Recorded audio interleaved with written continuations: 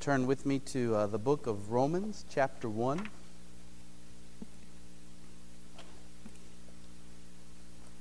The book of Romans, chapter 1.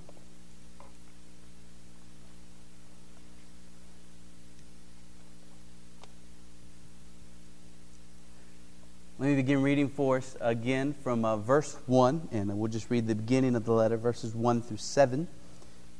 Here's what we find. Paul, a servant of Christ Jesus, called to be an apostle, set apart for the gospel of God, which he promised beforehand through his prophets in the Holy Scriptures concerning his Son, who was descended from David according to the flesh, and was declared to be the Son of God in power, according to the Spirit of holiness, by his resurrection from the dead, Jesus Christ our Lord, through whom we have received grace and apostleship, to bring about the obedience of faith for the sake of his name among all the nations, including you who are called to belong to Jesus Christ. To all those in Rome who are loved by God and called to be saints, grace to you and peace from God our Father and the Lord Jesus Christ. Well, this morning we began our study of the book of Romans, and I attempted to establish for us how precious and important this book is. Its message is essential for our souls. Now, this evening, we come together to actually begin our study with the first verse. And when we come to the first verse, we discover that the writer of this letter is Paul.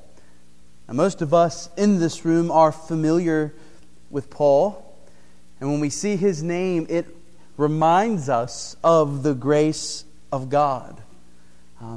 Every person has a story, and Paul's story is about how one of the very worst of sinners could be forgiven and used mightily for the glory of God. He had been a Pharisee, zealous for the law of God, actively arresting and imprisoning those who were preaching Jesus as God's Son. And he looked on as Stephen, the first Christian martyr, was stoned to death. Paul was an example of the kind of person who is the most unlikeliest to be saved, at least in our minds. He was outwardly righteous. He was not a drunkard. He was not a fornicator. He was respected by all. He already believed in God. He had attended the synagogue all his life. He was a first-rate scholar. He had been trained at the feet of one of the most respected scholars of the day, a teacher named Gamaliel. Anybody from the outside looking at Paul's life would have assumed all was well with this man's soul. And yet, the truth was that Paul was a sinner standing guilty in the sight of God. Despite his best efforts to live up to the standards of God's law, and despite the fact that he had Abraham as his genealogical father, he was still under the wrath of God. He was on his way to hell, and he was completely blind to his situation. And there are many, many like Paul. There are many who sit in churches and pay homage to religion and live outwardly moral lives while having never been brought to rest in the grace of God. Had Jesus not broken into Paul's life, he would have had no hope. But Jesus did break into Paul's life. He was on his way to Damascus. He was in possession of these letters from the high priest in Jerusalem to go to the synagogues in Damascus, and these letters authorized Paul to seek out those who professed Christ and to bind them and to bring them back to Jerusalem for trial. Here's what Paul says happened next. In this connection, I journeyed to Damascus with the authority and commission of the chief priests. At midday, O king, this is from Acts 26, I saw on the way a light from heaven, brighter than the sun, that shone around me and those who journeyed with me. And when we had all fallen to the ground, I heard a voice saying to me in the Hebrew language, Saul, Saul, why are you persecuting me? It is hard for you to kick against the goads. And I said, Who are you, Lord? And the Lord said, I am Jesus whom you are persecuting. But rise and stand upon your feet, for I have appeared to you for this purpose, to appoint you as a servant and witness to the things in which you have seen me, and to those in which I will appear to you, delivering you from your people and from the Gentiles, to whom I am sending you, to open their eyes, so that they may turn from darkness to light, and from the power of Satan to God, that they may receive forgiveness of sins and a place among those who are sanctified by me. And so Paul was converted, and he was called to the ministry on the same day at the same time. And his life was forever changed. This persecutor of Christ became a spokesman for Christ. The opponent of the gospel was made an apostle to the Gentiles, striving to take that gospel to the far reaches of the Roman Empire and beyond. Throughout Christian history, it has been recognized that Paul's life is yet one more reason we have to believe in the resurrection of Jesus. In a single day, this persecutor of Christians became a believer and proponent of the gospel. How did that happen? How would someone who denies that the Lord Jesus Christ is alive and well and able to appear to Paul on the road to Damascus, how would someone who denies the resurrection of the Lord Jesus explain what happened in this man's life? You may remember me telling you before about Lord Lyttelton, the 19th century Englishman who set out to prove that the Apostle Paul was a fraud. And he went and did his research, and in the course of his research, he came to believe that the Apostle Paul was in fact not a fraud. In fact, he said that there is no better explanation for the transformation of this man than the very explanation that he gives himself, that he actually encountered the Lord Jesus on the road to Damascus. In fact, it was the testimony of the Apostle Paul that led to Lord Lyttelton's conversion. And throughout the centuries, the life of Paul has been a reminder to men and to women of the incredible power of God's grace to save the very worst of sinners. And you and I can say, even me. I hope you can say that. Even me. Well, before we move on, I think it's important I take a few moments to answer some questions about Paul. Paul is important to us because God's Word is important to us. And his life and letters have an important place in the Bible. Disciples of Jesus must be students of Paul. I've encountered people before who said that they followed Christ, but they didn't agree with the teaching of Paul. There are many who claim that Jesus was one kind of teacher and that Paul was another kind of teacher, and that Jesus is to be heeded, but Paul is to be disregarded. Now, of course, the major problem with that is that it was Jesus himself who made Paul an apostle. It was Jesus who commissioned him as his own representative. Paul did not speak for himself, but as we were about to see, Paul was a servant of Christ Jesus. And the letters of Paul were inspired by the Holy Spirit, the Spirit of Christ. Jesus speaks to us and teaches us through his appointed apostles, of whom Paul was one. And on top of all this, it has pleased God to include the account of Paul's conversion and his missionary journeys in the Bible as a part of his infallible word for our edification and encouragement. And therefore, if we're going to be faithful followers of Jesus, and if we're going to gain from the Word the benefit that is there, it behooves us to know and to study this man named Paul. Now, the first question that I want to address has to do with Paul's name. Did Jesus change Paul's name. You may have heard someone teach in the past that Paul was born with the name Saul, and then on the road to Damascus, Jesus gave him a new name from Saul to Paul.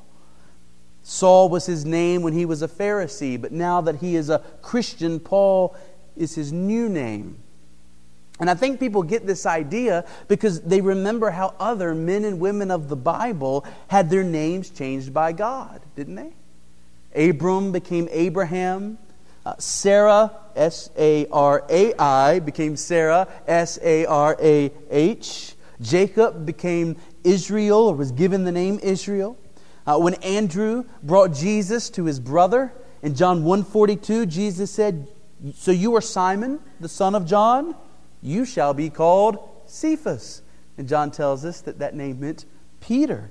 And so in light of all of these name changes in the Bible, some mistakenly assume that Paul's name was a new name given to him at his conversion.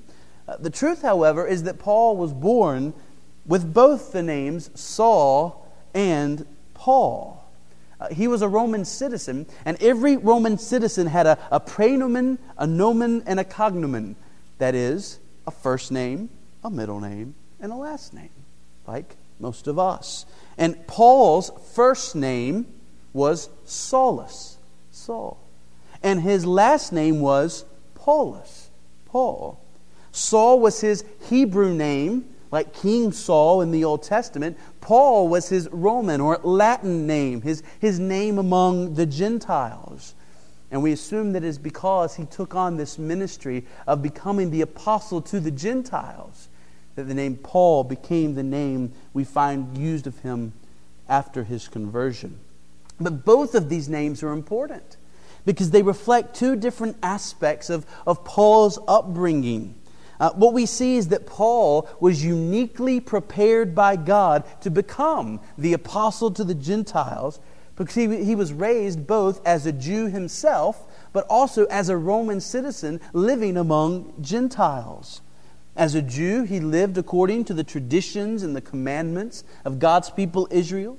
And yet he lived in Tarsus, a place that was filled with a pagan Greek culture. And so from childhood, Paul was acquainted with both of these worlds. He was a Jew who from childhood had been exposed to Gentile culture. And it was important that he be a Jew because it was God's will that salvation come from the Jews. The gospel was entrusted first to Jewish apostles. And these apostles were to lay the foundation of the church. And then from them, the gospel would begin its reach, its stretch into the uttermost parts of the earth. At the same time, it was important that Paul be a Roman citizen. In fact, throughout the life of Paul, we see his Roman citizenship playing a vital part of his ministry. Paul had such a desire to get to Rome and to preach the gospel in Rome, and ultimately it was because of his Roman citizenship that he gets there, albeit in chains. From his very birth, we can see how God was working in Paul's life, preparing him for the future path he was going to walk. And similarly, we can have confidence that God is working in our lives, preparing us for what He is going to call us to do in our futures. We can rest assured that God will never call us to anything for which He will not also prepare us and equip us by His grace. Now, a second question that often gets asked about Paul is whether or not he had a wife. Some have suggested that Paul had to have a wife some have suggested that Paul had to have a wife before he was converted to Christ because members of the Sanhedrin had to be married. And some think that his wife left him after his conversion. Others think that Paul was perhaps a widower. However, when we come to the Bible never speaks of Paul having had a wife at any time in his life.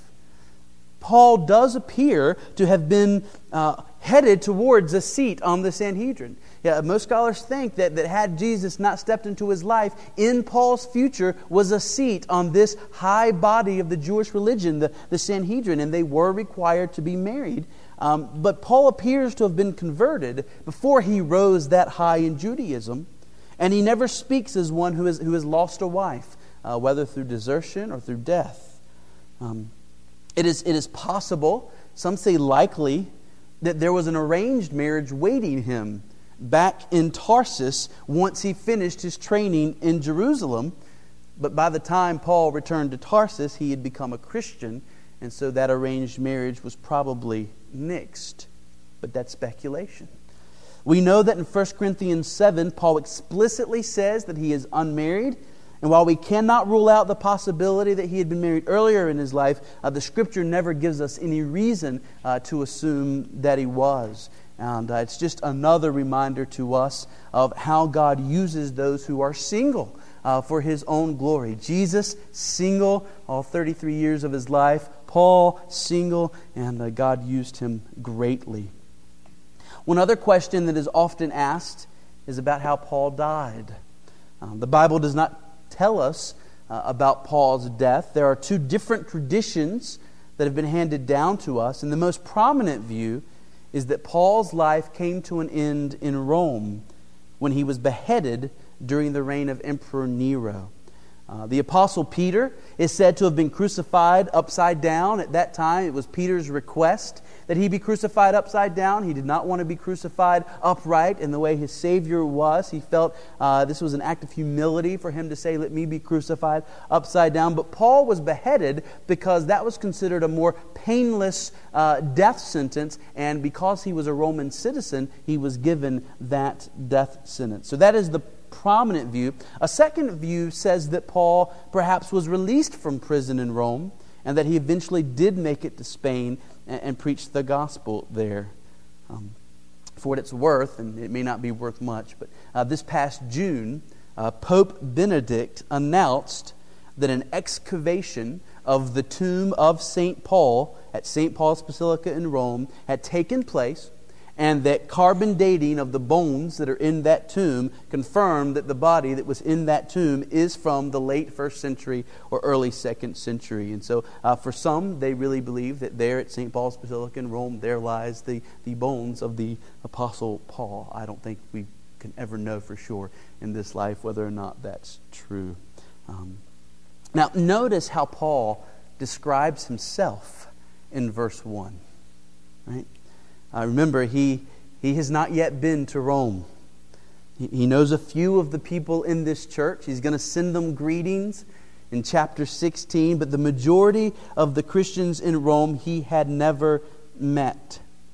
And Paul's desire is that God might use him and his spiritual gifts to bless this church in the future, and that God might develop the kind of relationship between them that this church will become a source of support and service to Paul as he seeks to take the gospel beyond Rome and into Spain. And so how Paul chooses to introduce himself to these Christians is important, because we learn here how he thought of himself and how he longed for his brothers and sisters to think of him. And so in that light, it is very interesting to me that the way Paul first identifies himself is as a servant of Christ Jesus. Among all the different phrases and titles that Paul could have chosen to describe himself, he mentions this one first. And I am convinced that this title, a servant of Christ Jesus, brought Paul great joy. This title does not exalt Paul. It exalts his master, the Lord Jesus Christ. It's as if the first thing Paul wants these people to know is that he is living for the glory and name of another, the Lord Jesus. Paul's passion is to serve the one who saved him. Now, Paul wasn't alone in this. In James 1:1, James describes himself as a servant of God and of the Lord Jesus Christ. 2 Peter 1:1, Peter calls himself a servant and apostle of Jesus Christ. In Revelation 1:1, John refers to himself as God's servant. These godly men, they were lots of things, but above all, they were servants of the God who saved them. Now, I wonder about us. Suppose you were given the task of writing a short essay with the title, "Who Am I?" And suppose you were instructed to capture succinctly on that piece of paper who you are. What would you say first? And if someone read that paper, what would be the overarching theme of that paper answering the question, who am I? I've heard it said before that if you're sitting next to a stranger on an airplane, and that stranger happens to be from the north, he'll ask you, what do you do? But if that stranger happens to be from the south, he'll ask you, where are you from? Now, I don't know if that's true or not. Probably not completely true, but it may be true generally. The idea is that northerners tend to think of themselves mainly in light of their vocation. Who am I? I'm a doctor. I'm a teacher.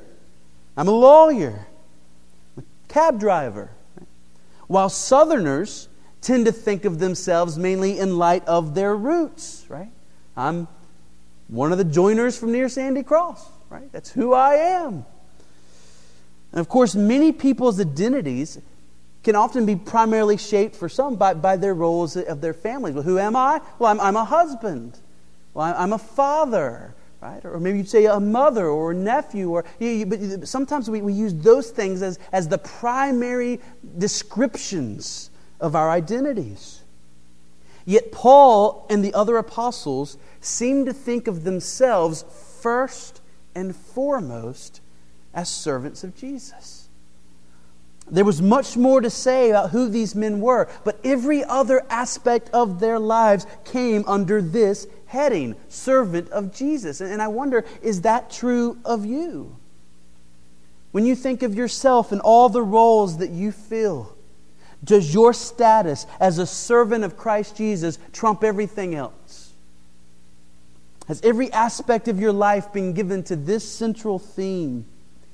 Is it the pleasure of your heart to identify yourself preeminently as a servant of the Lord?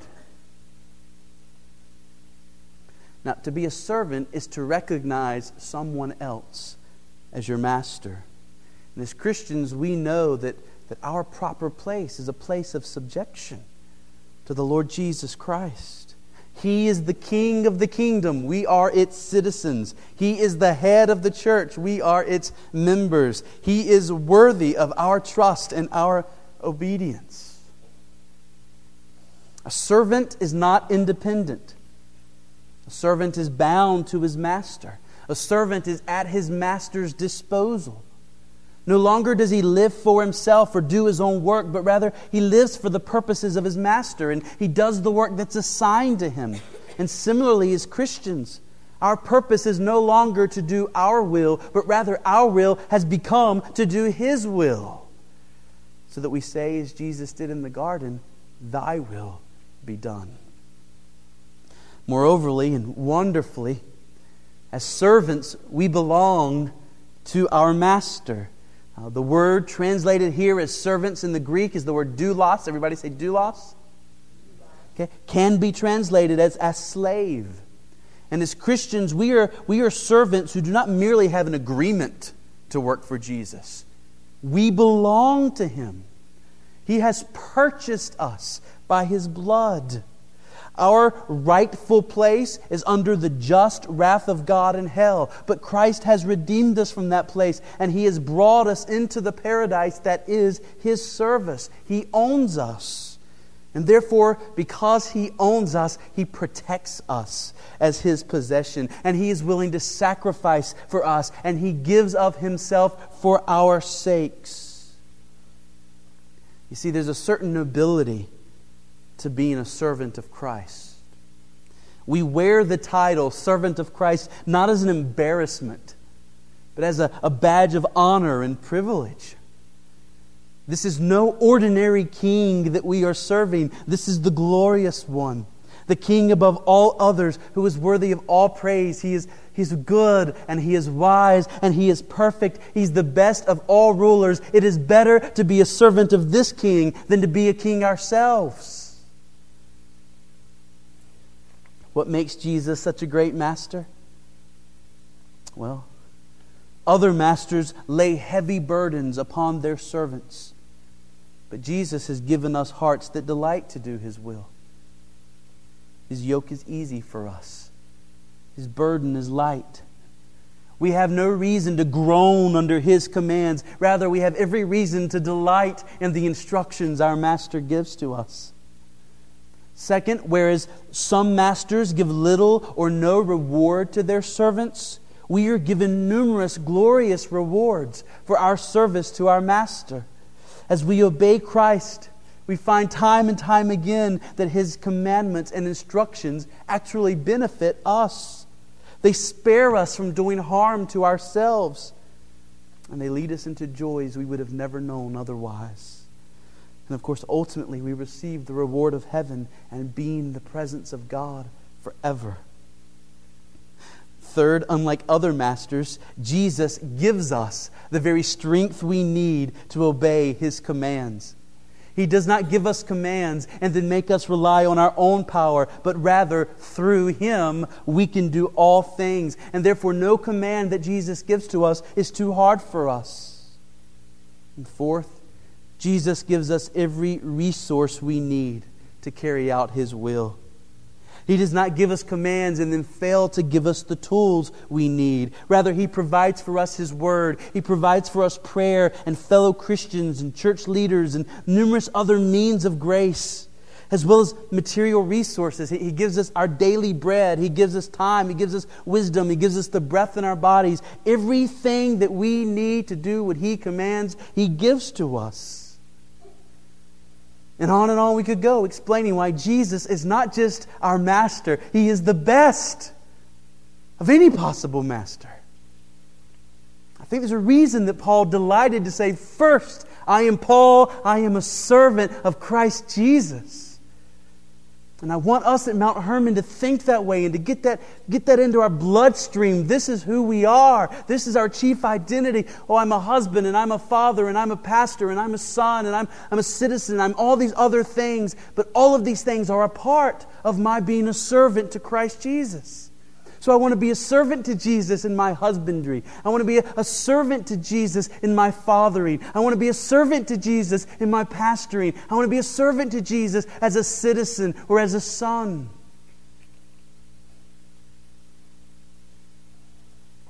It is a privilege to be a servant of Christ. It is an undeserved privilege to be a servant of Christ. Consider the good company that you are brought into when you become a servant of Christ Jesus. You are brought into that grand number of saints who have gone before you. In the Old Testament, some men were given the title servant of the Lord. Men like Moses and Joshua and David. Jesus Himself bore the title servant. The godliest people who have ever lived were servants of Christ. And it is no small thing and no little honor to be counted among that number. Now, I think at least partly, one of the reasons that Paul and the apostles, I think, took such great joy in being called servants of Christ was because they had learned the lesson that Jesus was teaching His disciples in the Gospels. Namely, that in God's economy, it is truly better to serve than to be served. Jesus looked at His disciples in Matthew 20:27 and said, "Whoever would be great among you must be your servant, and whoever would be first among you must be your slave." And so from the divine perspective, we are at our highest when we make ourselves the lowest and give ourselves to the service of others. On earth, we tend to elevate those who are the wealthiest and most powerful. We tend to elevate those who have the most people serving them and their interests. But in heaven, it will not be the ones who were served the most who will be considered great, but it will be those who humbled themselves and gave themselves to the service of Christ and His people who will be considered great. Now, there's a problem here, and I wonder if you've picked up on it. If it is the servants who are truly great, does that mean that since we serve Christ and He is served by us, we are somehow better than Christ? Jesus said, it's better to serve than to be served. Well, here we are serving. Jesus is being served. Are we somehow exalted more than Christ? Of course not. And here is why. And this is good, so pay attention. All of our service to Christ is in reality Christ serving us. God has designed all human beings to be worshipers, to be servants. Our greatest joy comes when we become what we were designed to be in the beginning, servants of Jesus, of God. We were not created to serve and worship ourselves, and that path will not lead to happiness. But in the Garden of Eden, in paradise, we were servants of our Creator. Now the fall twisted the instincts of our hearts. And now we tend to think that true joy comes in serving ourselves and not God. But if we can remember what heaven was like in the beginning, we will know that true paradise for us is when we take our place as servants of God. We were created to know the life of servanthood to Him. Now, how can we get back to this? As sinners, we live serving ourselves. How can we get back to becoming servants of God? Well, the God of the universe has humbled Himself in the person of Christ Jesus and has served us. He served us by living and dying for us. He serves us even now by calling us back to what we were meant to be. He serves us through the Spirit that He has graciously placed inside of us, who then moves us and enables us to serve. You see, all of our acts of service are only possible because Christ is in fact serving us for our joy. He created us to serve. He saves us so that we can serve. He teaches us through the Bible how to serve. He gives us the wills to serve. He alone makes our service acceptable. And all of this is done for God's glory and our joy. Friends, you cannot outserve Christ. He served us in His life, in His death, in His resurrection. He continues to serve us today. This very moment, Christian, you are being served by Christ. He is the truest and the greatest of all servants. And in accord with God's economy, He is therefore the greatest of all men. Say that again. He is the truest and the greatest of all servants. And therefore, in accordance with God's economy, He is therefore the greatest of all men. Christ is the preeminent one because He is the preeminent servant. Paradoxically, it is only because of His great service to us that we have the privilege to call Him Master. Now, if we are Christians, we have been bought with a price. Christ is our Master and we belong to Him. Our brains, our tongues, our hands, our feet, all of these should be devoted to His service. We should be eager to proclaim to Him, I am yours, and I will go anywhere you ask. I will do anything you say. I will speak anything you tell me to speak.